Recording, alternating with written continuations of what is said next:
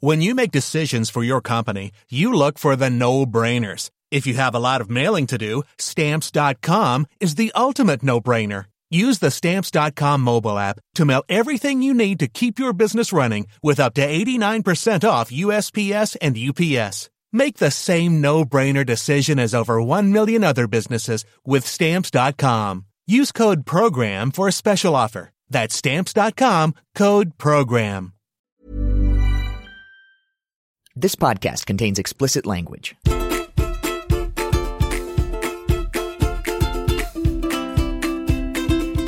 So that happened. This week, Neil Gorsuch made his confirmation hearing debut as Donald Trump's prospective Supreme Court nominee.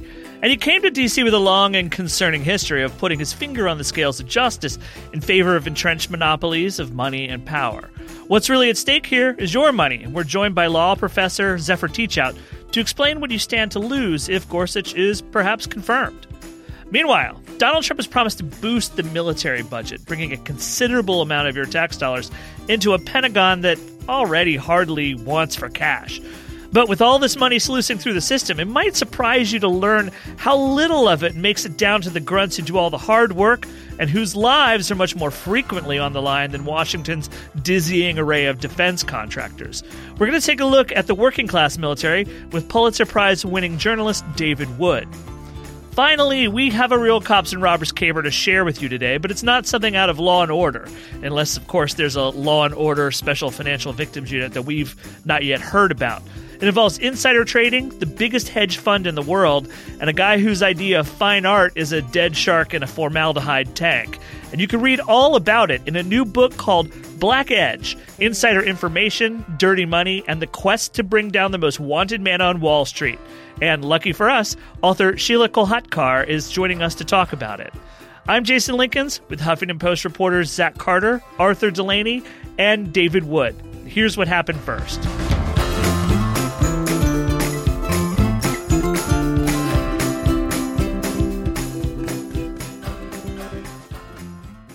Hello, good morning, good evening, or wherever time it is and wherever you are. Welcome once again to another edition of So That Happened, our weekly view of politics in the Misanthropocene era. My name is Jason Linkins. I am the editor of Eat the Press at the Huffington Post.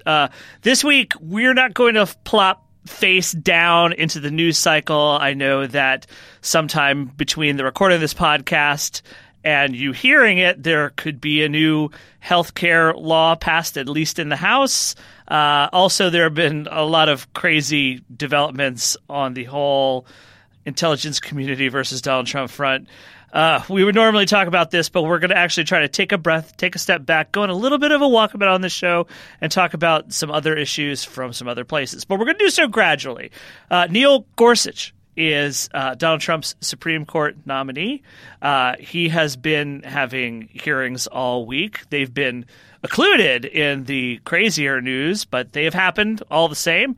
And here to talk about Neil Gorsuch and his role in mitigating monopoly power, we have Zach Carter. Hi, everyone. And on the phone from us from New York City, we have our friend Zephyr Teachout. Hey, everyone. Hi, Zephyr. So, I just quipped that he would have a role in mitigating economic. Yeah. Good joke, right? That was ironic. Almost as good as the use of the word misanthropocene to describe our current era and time. I think that's pretty good. Yeah, I didn't know if I was allowed to laugh, but I did. We're all allowed to laugh, even if the tears are flowing fast. The tears are flowing at the same time. Yeah, fast behind them. But this Gorsuch thing, the Gorsuch hearings are so important. And I'm actually glad you're taking, you called it, a walkabout. Because we may be living with Neil Gorsuch for 40 years. Kids who are being born today are going to have their kids in high school when Neil Gorsuch is still deciding what the relationship between money and politics and our lives is and monopoly power. And I know there's a lot of contemporary issues going on, but the Gorsuch hearings really matter. One of the things that's interesting is that I've come to believe that we all talk about the Supreme Court being a big issue. A lot of people, when they're in the midst of a presidential election and they can't parse the politics anymore, they think, well, Supreme Court justices. This Supreme Court is going to have a lot to say about money and politics. They're going to have a lot to say about entrenched monopolies of political and economic power. And as you wrote in the Washington Post, I believe this week, Gorsuch has consistently come down on the wrong side of these issues. Yeah, that's right. I mean, Gorsuch teaches antitrust law, and he's a Scalia guy in a very clear way. And, people fear normalizing Donald Trump. Well, I think we should also remember that we should never normalize Justice Scalia. Yes, he was a justice of the Supreme. No, I'm serious. I agree. But I actually think there's a weird way in which that's happened, that people say, well, because he is like Scalia and because we've already had that sounds like that's okay. That's within the realm of acceptable. Republicans even refer to it as the Scalia seat, like you're supposed to have someone like Scalia that just fits into that slot.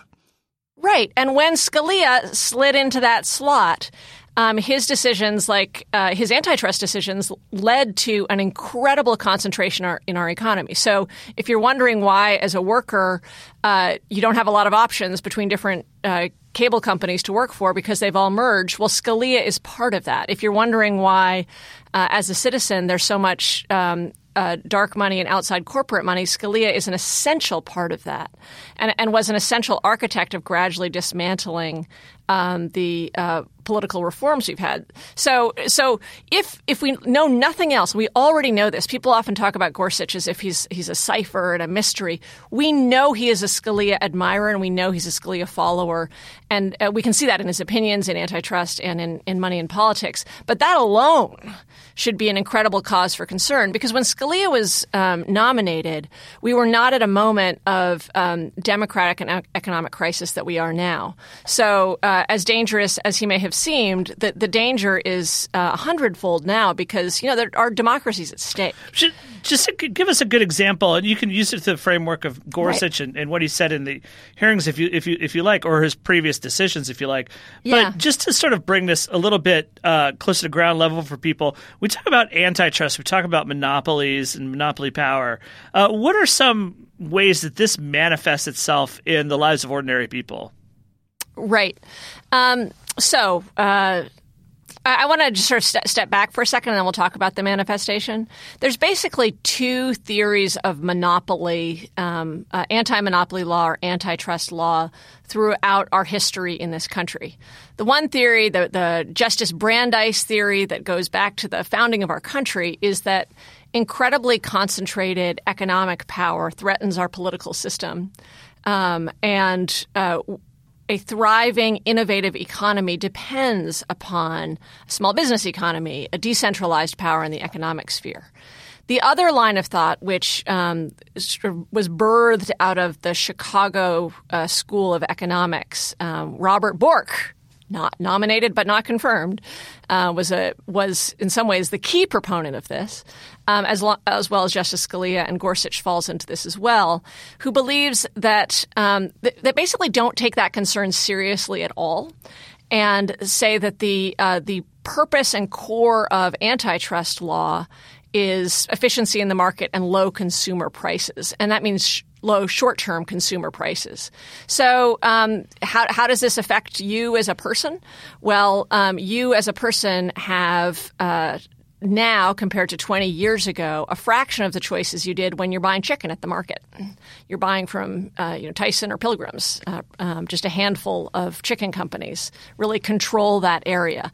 And then you as a person might have a cousin who works in the chicken industry. And as a worker in that chicken industry, there's often regional monopolies, so you only can sell to one of these companies and are really limited in your freedoms in negotiating that contract. So both as somebody who's buying things at the store, you have limited choices, and somebody who's working in the workplace, you have limited choices. And one of the real effects of this is growing inequality, because when you have a handful of big companies, one or a few dominating a certain industry, they can basically almost arbitrarily set the prices and set the rules. And what that does is it allows them to take a lot more of the chunk of the wealth that's created for themselves instead of distributing it throughout the economy. And you just have fewer owners and managers to begin with when you have these big conglomerates instead of several small businesses spread out where the ownership structures are a little more democratic.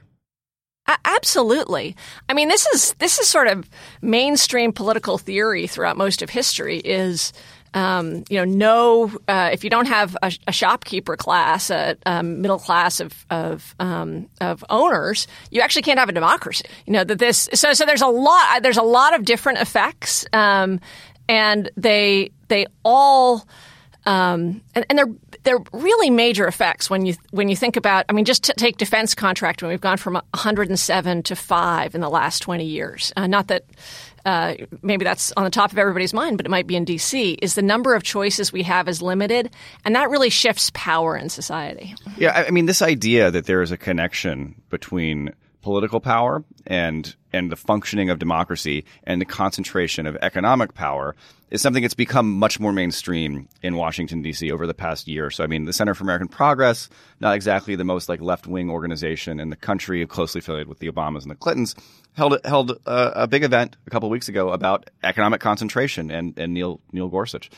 These are not normal things over the last decade or so that you would have seen sort of the centrist establishment wing of the Democratic Party focusing on. But in the hearing on Tuesday and Wednesday, Gorsuch was asked a series of questions where he responded by saying, well, I can't get into politics. That's politics. Politics is something different. There was a particularly interesting exchange with Senator Sheldon Whitehouse, who was asking him why it is that there are dark money groups spending $7 million to get Neil Gorsuch elected. And Gorsuch said, well, you should ask them. I can't get into politics. And Whitehouse responded by saying, well, I can't ask them because we don't know who they are. It was great. But there was this constant back and forth about the idea that it was somehow this bright line that exists between the law and the Constitution on one side, and then politics, which is this venal, petty thing on the other side. And it just struck me as an artificial distinction. We were having this debate. The idea, I think it's at one point, Whitehouse just got fed up and said, you really think that the Supreme Court that decides Citizens United is not a political organization? And Gorsuch sort of feigned, to be offended by this and praised the Supreme Court justices. But is there a problem, Zephyr, to think about the law as an apolitical instrument? Yeah, I think that I actually think you described this really well. There's something surreal about the framework that the Republicans and Gorsuch, but I got to say, some of the press also has set up. Like, if he's polite and seems to understand the law well and succeeds in not answering questions, that makes him a good Supreme Court justice. That sort of imagines a world. It imagines the Roberts world where Roberts says, I'm just going to call balls and strikes. And this is Justice Roberts, who actually made up a new constitutional doctrine to strike down the Voting Rights Act. This luckily did come up. Some of the Democrats raised this in the hearing, and I thought that both Whitehouse and others rightly pointed out that after Roberts' confirmation, we got to pull away that fake story that you're just calling balls and strikes. We know and have seen that the Supreme Court reshapes power in our country. Well, and I mean this idea that justices can be these intellectually neutral sort of. You want to say monads. I want to say monads. I'm going to throw out some Leibniz there. They can be these intellectually neutral monads is just incorrect. I mean, that's not the way decision making works. I mean, it's not necessarily criticizing a justice to say that, but people approach the world with a certain perspective. They have ideas and beliefs, and the idea that they can rule on something without any beliefs is nonsensical. It's absolutely nonsensical. And actually, Justice Scalia, again, really illustrated that with there's a kind of fake neutrality around originalism. But Scalia's approach towards antitrust was also made up. It came from not the history of antitrust laws, but came from beliefs about the way the world works and economic models and theories and abstractions from the Chicago School of Economics. And so, there's this fake, formal, computer modeled, algorithmic justice has never existed, can't exist. And I think that White House was exactly right and actually did, I thought, a really terrific job, an important job of saying these are the values of our country. These really affect the way that we live. And we do have judicial supremacy in this country, which means that the Supreme Court can overrule our courts, our Congress. Not all countries have that.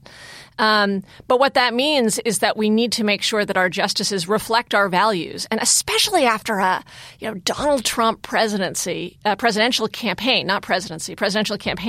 that was all about attacking the swamp of Washington and and big money and Amazon, and to have the idea that the people who voted for Donald Trump want a elite, deeply abstract, fairly allegedly formal but really incredibly conservative justice like Gorsuch is just nonsense. Well, speaking of those abstractions, Democrats and liberals talk about Citizens United, that decision, and they talk about it in terms that has been bad for our democracy.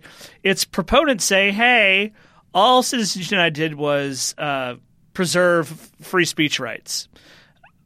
And I think that there's a way that argument can be presented where it sounds good. And there are people out there, mostly in the media, who have firm belief that issues like Citizens United don't resonate in the places where Trump voters come from, the middle of America. Do you hold that opinion? Do you feel like people don't believe that we have a money in politics problem? And if so, how can we draw a brighter line around the money in politics problem we have and the inequality that's felt out there? Yeah, I think one of the real tragedies, the many tragedies of the Trump election, is that so many there are different portions of Trump voters, but there certainly is a significant portion that just wanted to throw the bums out, that were sick of the corruption, that were sick of money in politics. And there's plenty of polling, but I can also tell you from anecdotal experience talking to Trump voters that the big money problem and the Washington swamp, draining the swamp, was really part of the motivation. And now we're putting in a justice who looks like he's going to protect and enlarge the swamp. And as Nina Totenberg said yesterday, he will gild the swamp. Gild, right? Nina Totenberg said yesterday, actually, despite his awkward non-answers, he's kind of clear on Citizens United. It seems that he supports it. And in fact, one of the things that's come out in the hearings is his repeated reference to the privacy of donors is kind of disturbing because that suggests, as did a concurrence, a 10th Circuit concurrence that he did, that he might even have a more extreme view than Justice Scalia on money and politics issues. And it sort of reminds me of today, actually, I'm teaching Buckley versus Vallejo to my students. And every time I teach it, and it's actually really important for a lively discussion, the students start out saying, I don't like money in politics. And within about 10 minutes, they've all switched to saying there should be unlimited money in politics. Because they're thinking really abstractly, and then they switch back, and we get into a more complex conversation. But when you think really abstractly, if it includes words and it's political, it must be speech and absolutely protected. Then you end up with a sort of Scalia-Gorsuch kind of axis, but. The Buckley versus Vallejo and Citizens United were both cases decided by Supreme Courts with people who had no political experience, and I think it really shows. And I'm really concerned that Gorsuch reflects this kind of cold-blooded abstraction about a world that doesn't exist instead of politics as it actually exists. Well, that's pretty interesting. I think that this world that doesn't exist, that seems to be the kind of thing that Donald Trump enforced throughout his entire campaign. So, right. I mean, it's somehow fitting. All right, Zephyr Teachout, thank you for joining us today. I'm sure that if Neil Gorsuch is confirmed, we'll have ample opportunities to have you back on the show. Well, I hope it's not dependent on Gorsuch being confirmed. That creates skewed incentives for me. That's right. The very perverse incentives. And those are bad. Yeah, we'll figure something out if he doesn't get confirmed. You can come on and talk about good. All right. The Bronx or something like that. How great that is. All right. Thank you, Zephyr. We will be right back. It's that time of the year. Your vacation is coming up. You can already hear the beach waves, feel the warm breeze, relax, and think about work. You really, really want it all to work out while you're away. Monday.com gives you and the team that peace of mind. When all work is on one platform and everyone's in sync, things just flow. Wherever you are, tap the banner to go to Monday.com. Ryan Reynolds here from Mint Mobile. With the price of just about everything going up during inflation, we thought we'd bring our prices down. So to help us, we brought in a reverse auctioneer, which is apparently a thing. Mint Mobile Unlimited Premium Wireless. How to get 30, 30, bit to get 30, bit to get 20, 20, 20, bit to get 20, 20, bit to get 15, 15, 15, 15, just $15 a month? Sold! Give it a try at mintmobile.com/switch. $45 up front for 3 months plus taxes and fees. Promo rate for new customers for limited time. Unlimited more than 40 gigabytes per month. Slows full terms at mintmobile.com.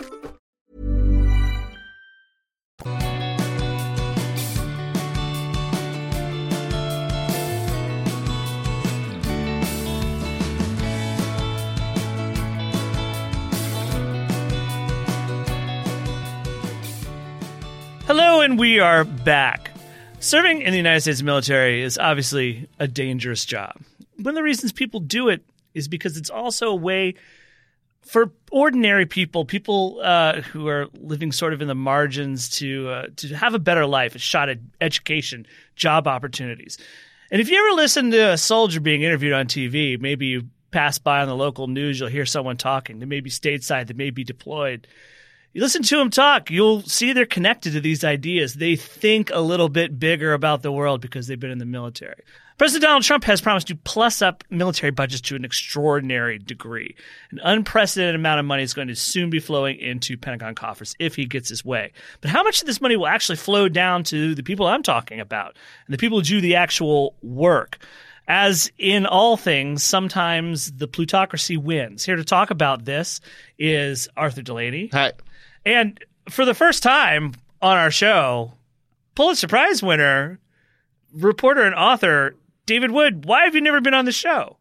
That's a good question. I think I've never been invited. Answer is we're terrible. But we're going to hopefully change all that today. David, you have been working on a story that gets at the sort of inequities in what's been proposed as far as boosting Pentagon budgets and the people who actually do most of the heavy lifting in the military. Is this something that is this a new situation, a new problem? Sadly not. So we're really talking about the working class military, which is a term I use fondly to describe those people in the military who do the direct hands-on kind of work. So we're talking about the trigger pullers, the wrench turners, the people that stand watch on ships, all those people who work really hard and often without a break.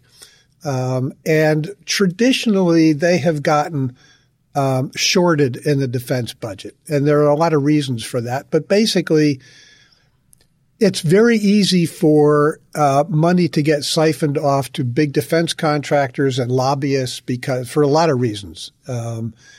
For one thing, big weapon systems like an aircraft carrier provide a lot of hometown jobs for politicians. So in Congress, that's a great thing. We'll vote $13 billion to build an aircraft carrier, which we're doing now, because it provides a lot of hometown jobs. And because there are a lot of lobbyists who are pushing for that kind of thing, and so it goes. When it comes to buying boots, there's no line item in the budget for boots.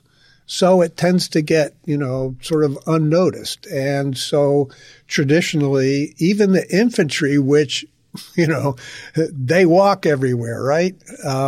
They traditionally have not gotten I've been told those boots are often on the ground. They often are. The boots aren't good? So even 2001, when these wars launched off, a lot of guys were wearing Vietnam-era boots, which were, I have a pair. They were horrible. They were really painful. And you could go to REI and buy great boots, but they weren't in the defense budget. Why? Because it's such a small item, it gets overlooked. So Donald Trump talks about the military. We're going to have a great military. Politicians always praise the military and troops. but the pledge to heap additional funding on the Defense Department, you're saying it doesn't trickle down to low-level workers in the military, and it never has. Arthur, it does trickle down, but that's the whole point. What you get is little drops and trickles. Okay. And what a lot of the people that I talk to, Marines and soldiers and airmen in particular, is that, they don't get stuff that they need. So I was recently down at Camp Lejeune in North Carolina, the big Marine Corps base. And what the Marines down there were telling me was, we can't get out to the rifle range because we need trucks to get there.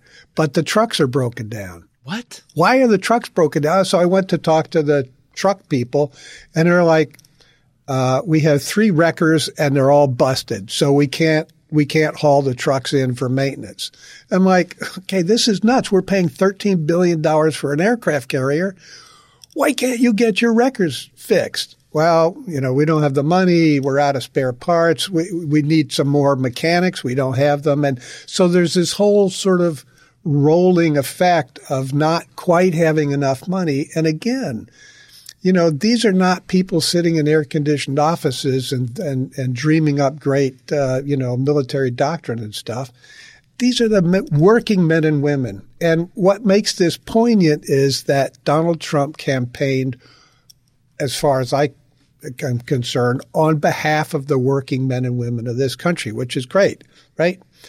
But here are the working men and women of the military, and once again, from what we can see of the budgets that he's put out, the money is going for big ticket items once again. Another thing that shocked me about your story was that it's not just the small ticket items that working members of the military use every day. It's also their actual compensation that is surprisingly stingy. Right. So the military is broken down into, divisions, brigades, battalions, platoons, squads. So the squad is really the basic fighting unit. So 12 men and women, or men or women. And the person in charge of a squad is a sergeant. And sergeant will, a typical sergeant, I hate to say typical because there's so much variation, but it may be making a base salary of $35,000 a year. Now, with allowances and other things, that may get up to around $50,000 a year. Wow. Which is okay, but as you were pointing out, that's $50,000 is about the median household income in the United States. Right, and this is a sergeant married with 2 children. Right, so that's a small amount of money, really, for what you think is the really sacred job. For what we're asking of them. Yeah. Which is to risk your life, go into harm's way, and do very, very difficult, dirty, demanding stuff. Now, the thing is that, people in the military, by and large, aren't doing it for the money. They're doing it for the ideal of service. Mm-hmm. They want to be serving their country. That's a noble calling, and they're proud of that. But they wouldn't mind getting a little more money. I'm sure they wouldn't mind things not breaking all the time. How do these shortfalls affect? You're talking about what's going on at Camp Lejeune, but how do these shortfalls affect men and women in the armed forces when they're on deployment in harm's way? Okay, so here's a thing that a really insidious effect of this. If you are a company commander in the 82nd Airborne, for example, you and your staff have to certify that every paratrooper in your command has been trained on a specific number of tasks. Well, if you go out to the rifle range and there's not enough training ammunition, you fall a little short. Now, you got a deployment coming up. You're supposed to certify all your guys are 100% trained on all those tasks, which are written down and given to you, and you have to check them off. But they're not, there's like 6 guys who didn't have enough time to qualify on their weapon. What are you going to do? So you go to the battalion commander and he goes, "Are you guys checked out?" And you go, "Well, sir, not quite." And he goes, "We're just going to put that down as a yes." So these guys will still get thrown out of a plane with their guns. Yeah, and they can still shoot. But the point is that if there's a shortage of training ammunition, and there is a huge shortage of training ammunition throughout the military, things don't get done. And there's this very insidious phenomenon where people have to say, okay, well, it's good enough.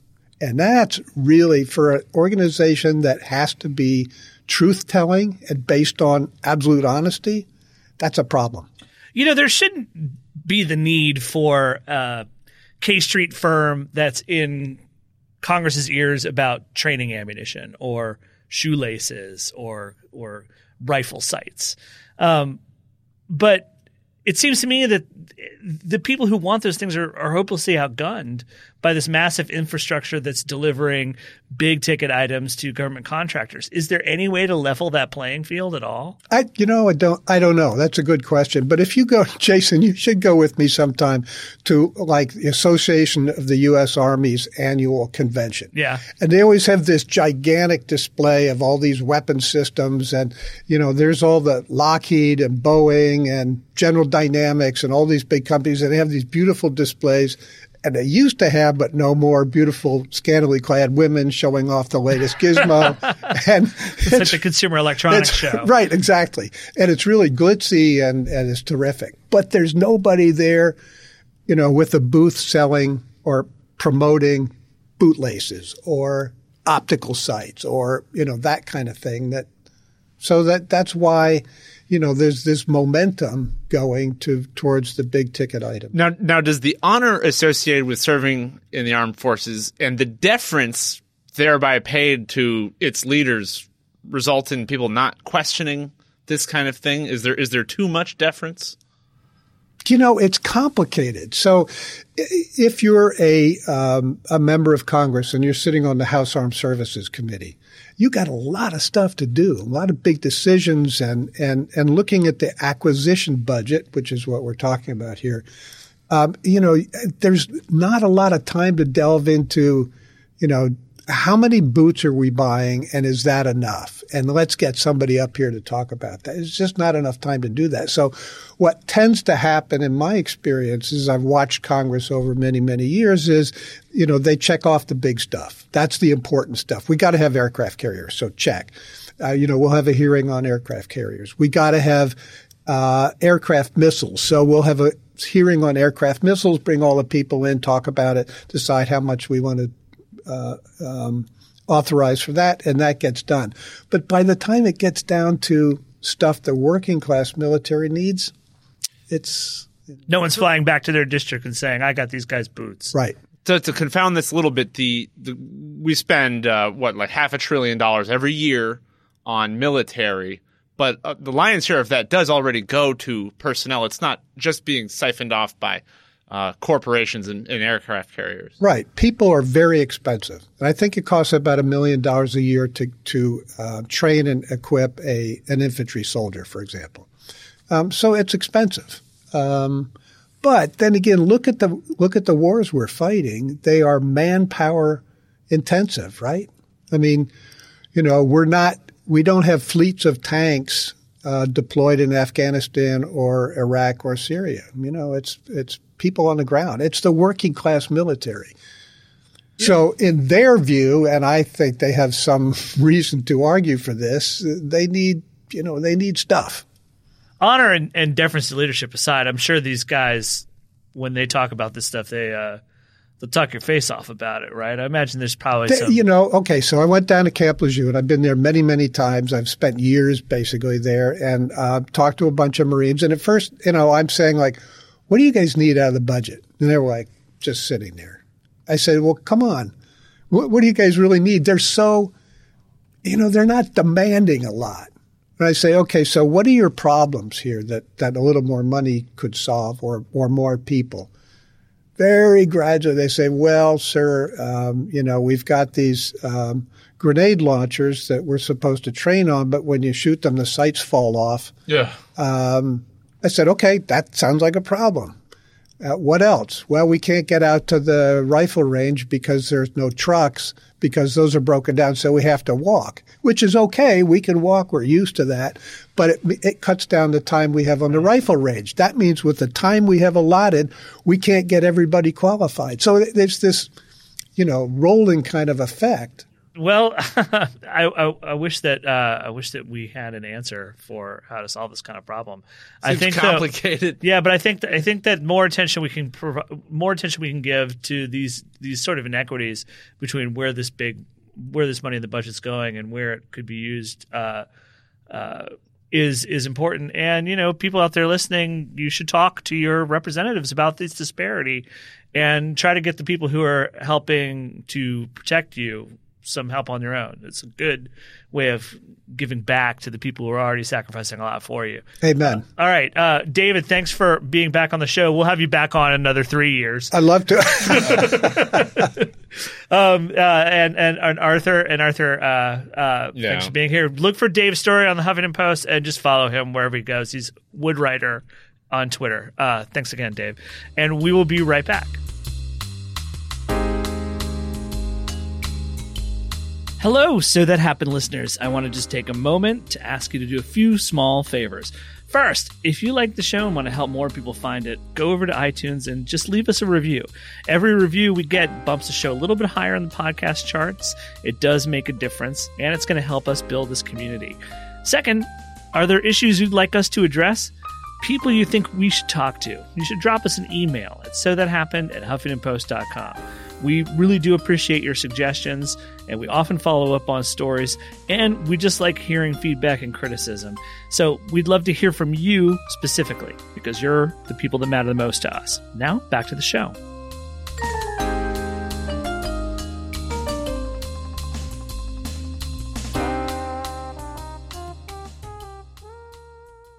And we're back. I'm Zach Carter, joined as always by Jason Lincolns. And we have a very special guest today. It's a woman named Sheila Kolhatkar. She's the author of a book called Black Edge, Inside Information, Dirty Money, and the Quest to Bring Down the Most Wanted Man on Wall Street. She writes for The New Yorker, and her book is really good. It's a ripper. It's really, I think it's the most gripping read about financial stuff since Andrew Ross Sorkin's Too Big to Fail. But unlike Too Big to Fail, I don't have any philosophical problems with it. So it's all good. Sheila, thanks so much for joining us. It's great to be here. Okay, so your book is about the fall of a giant hedge fund called SAC Capital. What is this thing, and why did you write about it? Well, SAC Capital was one of the most financially successful, powerful hedge funds in the world. At its peak, it had over $15 billion in assets, which is, makes it very, very large. And because it was so big and it did so much high volume trading in different stocks every day, all of the other firms on Wall Street, like big investment banks like Goldman Sachs and Morgan Stanley and other companies like that, they all had to kind of cater to SAC. They all desperately wanted to do business with this hedge fund and therefore wanted to please the hedge fund's owner, who is a gentleman named Stephen A. Cohen, and also a very famous kind of iconic figure on Wall Street. He came from modest beginnings, grew up very middle class in Great Neck, Long Island, and wanted to become rich on Wall Street from an early age. And he launched this fund in 1992 and kind of rode the wave of the hedge fund industry, which had barely existed, when he got started, and kind of exploded into this huge, gigantic industry that has a lot of influence around the world. And he was famous on Wall Street for being an incredibly talented trader, and he became, No, that's one of the things I really wanted to ask about, because I feel like there's a lot of talk about hedge funds, and hedge fund people get criticized. Donald Trump made fun of hedge fund people, and you've been covering hedge funds for as long as anyone I can remember. What is it about these particular institutions that make them different from other Wall Street money-making mechanisms that we're more familiar with? Well, they really started out decades ago as a sort of boutique type of investment fund, basically an unregulated pool of money that catered to wealthy people. And the reason they're called hedge funds is because the idea was that you could park some of your money in one of these little privately managed pools, and the hedge fund manager would be buying stocks, so going long. And this person would also be shorting things, so betting against certain stocks.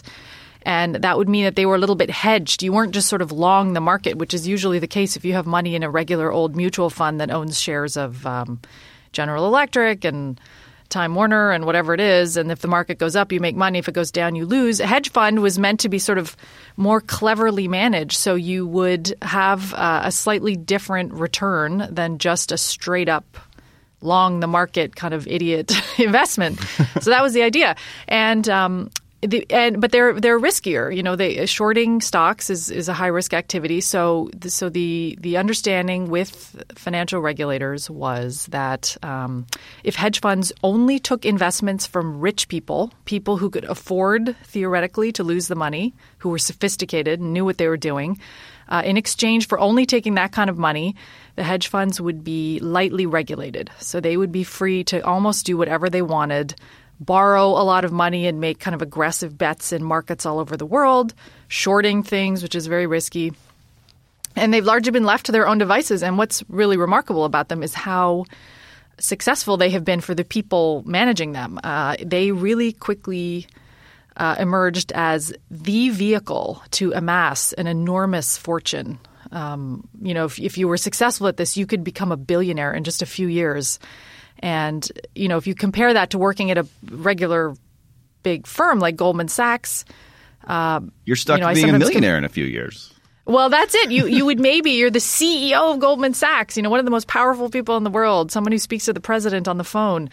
You might make $50 million a year, but if you're one of the biggest hedge fund managers, you would make $1 billion in a good year or more. So what went wrong at SAC Capital? I mean, the fun thing about your book is that people don't just get rich by doing good. Something goes dreadfully awry.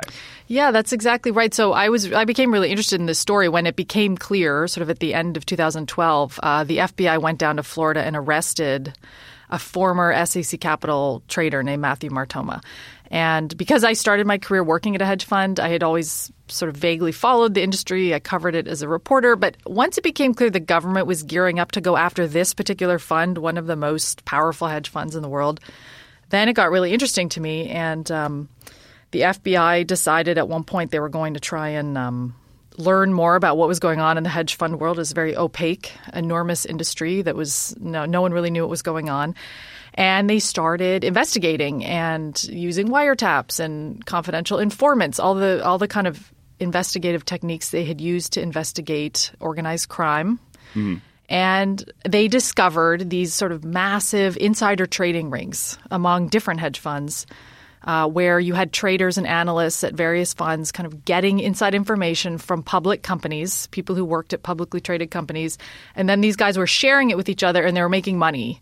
And the name you get a tip about what's going to happen at whatever, say, Dell, Time Warner or GE, and then you trade the stock based on this information that the market more broadly doesn't know about. That's right. So what's happened over the years is, you know, in fact, when Steve Cohen started his fund, there were relatively few hedge funds and it was fairly easy to make money. But as the hedge fund industry has grown, and it is now estimated to have $3 trillion in assets in it, you have so many people so aggressively competing with one another, trying to find good edge, which is this term for kind of a juicy piece of information you can make money with. So all of these guys, they've all gone to the best schools. They're the most aggressive. They do triathlons in their free time. They're super competitive, driven. They're all being motivated by these huge multi-million-dollar bonuses. They are all trying to find good, actionable moneymaker ideas to trade in the market.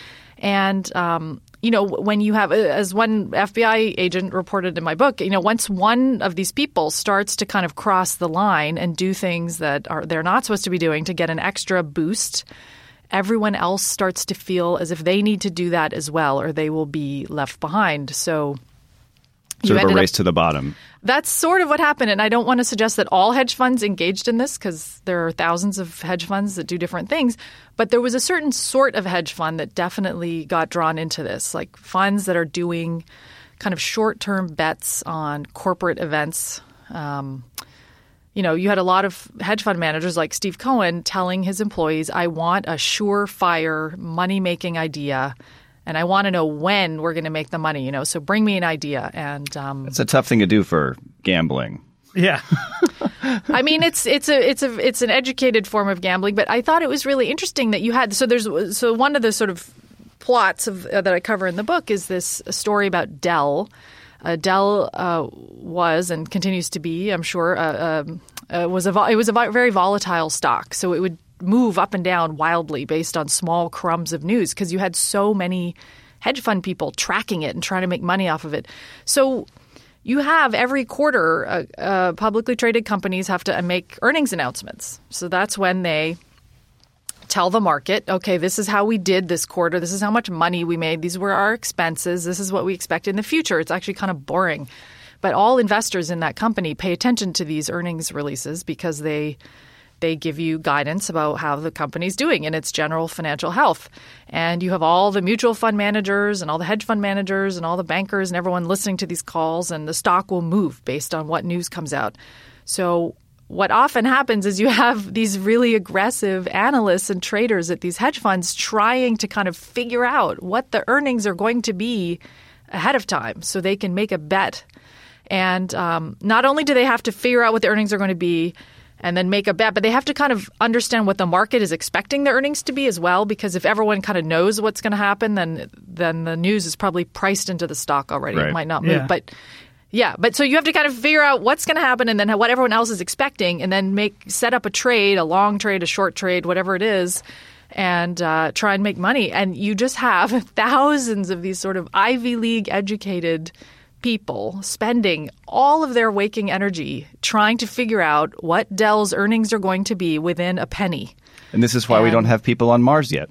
I just think it's an interesting use of resources in our society that we have decided that this is one of the most highly compensated jobs in our economy, is trying to figure out earnings ahead of time. And the incentives to actually do insider trading must be super high.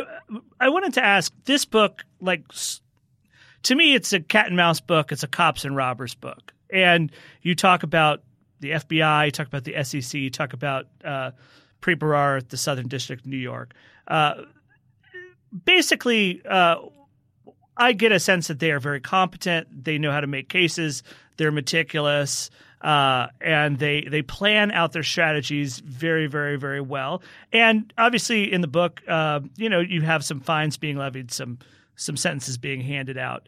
But at the same time, I wonder if you could sort of explain how outgunned are the cops on this beat compared to what they're up against?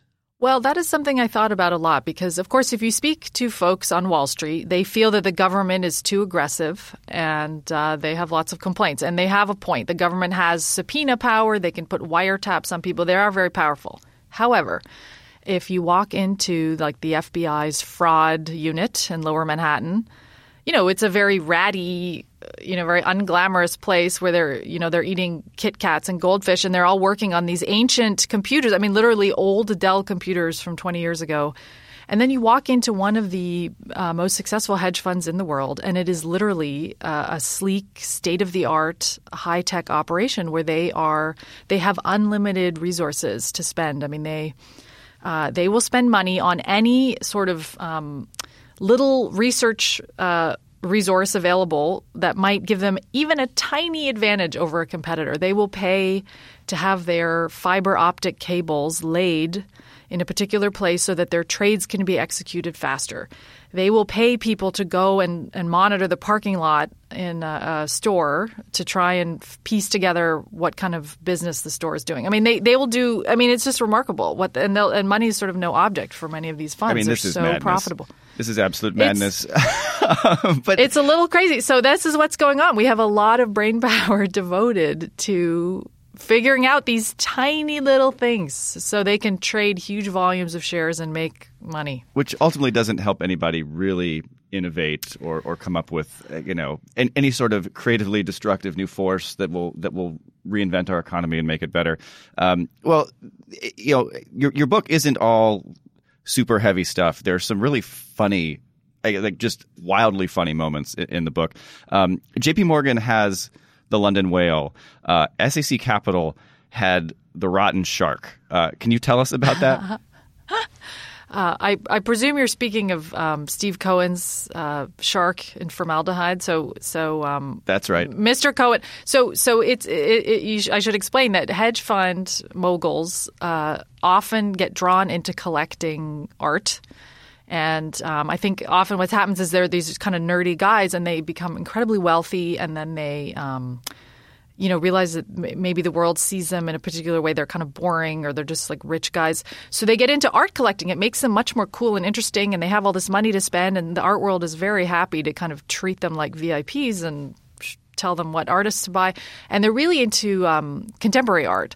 And Steve Cohen has one of the most renowned private art collections in the world. It's estimated to be worth more than $1 billion. And at one point, he purchased a Damien Hirst sculpture for $8 million.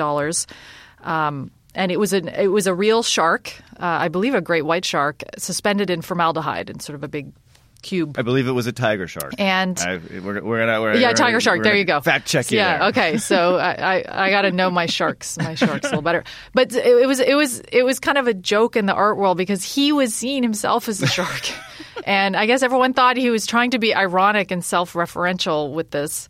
And but of course there were news reports that the shark was degrading, and it had to all the fluid had to be replaced at one point, and it was a bit of an inside joke. But I did think, he's very strongly associated with this particular – I don't even want to call it a sculpture. It's like an installation almost. The piece is called The Physical Impossibility of Death in the Mind of Someone Living, which he also had, if I'm not mistaken, he also had the sculpture of it was like a plastic cast of a sculptor's head made out of the sculptor's own frozen blood, and he had to keep it refrigerated.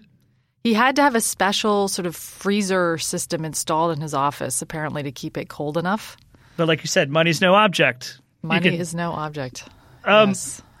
What would you say? And what would you say the political significance of this book you've written is in this age we're living in? With Donald Trump, he's promised a lot of deregulation. Probably said a lot of things to make people like Stephen Cohen very happy. Well, of course, I think I wrote this story like kind of a potboiler because I wanted it to be easy to read. But really, I was interested in the bigger picture and the bigger message. And I think one of the important things to remember is that a lot of the activity I write about in this book, this sort of flowering of crime that happened, occurred towards the end of a long period of deregulation in Washington. And during George Bush's presidency, but although Clinton previously was also, on the same bandwagon to some extent. But during the Bush years, he modernized those commodity futures, if I recall correctly. Yeah, exactly. We don't need to regulate derivatives. Right. Why would we do that? Yeah, but so for many of the Bush years, there was a gentleman running the SEC. The chair of the SEC was a gentleman named Christopher Cox, a congressman who believed who believed that the market could regulate itself, who essentially felt that Wall Street could regulate itself, was actively discouraging SEC enforcement attorneys from issuing subpoenas, from launching investigations. I mean, the message was just like hands off. And during those years, we had some very crucial things happen. We had this huge spread of insider trading at hedge funds, but there was also the buildup of the subprime mortgage fraud bubble that blew up and led to the financial crisis, which we are still paying for. I mean, which largely explains why we're in the political situation we're in with so many angry, economically disenfranchised people. And even Steve Bannon the other day tried to argue that his father lost money in the stock market crash, and therefore this is why he is the way he is. I don't know if I completely buy his story, but it caused widespread economic damage. It really exacerbated income inequality. Most Americans have not really recovered, outside of, certain groups of people who have done better than everyone else. And I think it's just really important to remember that deregulation when it comes to the financial market does not really work. They don't regulate themselves. The incentives are too great to cross the line. And, now we're in a situation, again, it's a bit of a deja vu where you have a president saying, I'm going to do a number on Dodd-Frank. So he wants to dismantle Dodd-Frank. He's installed all these Wall Street billionaires into key policy and regulatory positions. It's really unlikely that they're going to be stepping up enforcement, of Wall Street crime. And I think people need to be reminded of what happens when we enter these periods where everyone is looking the other way. Really bad things happen, and we pay very dearly for them. Yeah, it's interesting how much of it depends on enforcement. When you talk about Chris Cox, I think during the Bear Stearns emergency rescue negotiations, he was invited to participate by the other regulators, and he declined because he was at a birthday party. And now we have, I think Jay Clayton, the nominee for Donald Trump, is literally the lawyer who represented Goldman Sachs for their bailout. So we're in great shape. Sheila Kolhatkar, this is a terrific book. It was a real pleasure to have you on the show. Thanks so much for joining us. Thanks for having me. It was fun. And we'll be right back.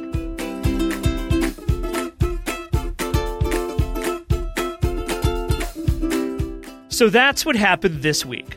This podcast was produced, edited, and engineered by Zach Young and J.M. Rieger. Our executive producer is Nick Offenberg. Many thanks to Nick for helping us out this week in our New York studio.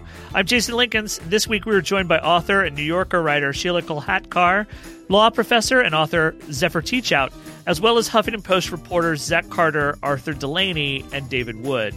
So That Happened is available on iTunes at itunes.com/So That Happened. Please check out the whole family of Huffington Post podcasts in the iTunes store. And while you're there, subscribe and tell your friends. If there's something you'd like to hear us talk about, please send an email to sothathappened@huffingtonpost.com. Thanks to all of you for listening, and we miss you already.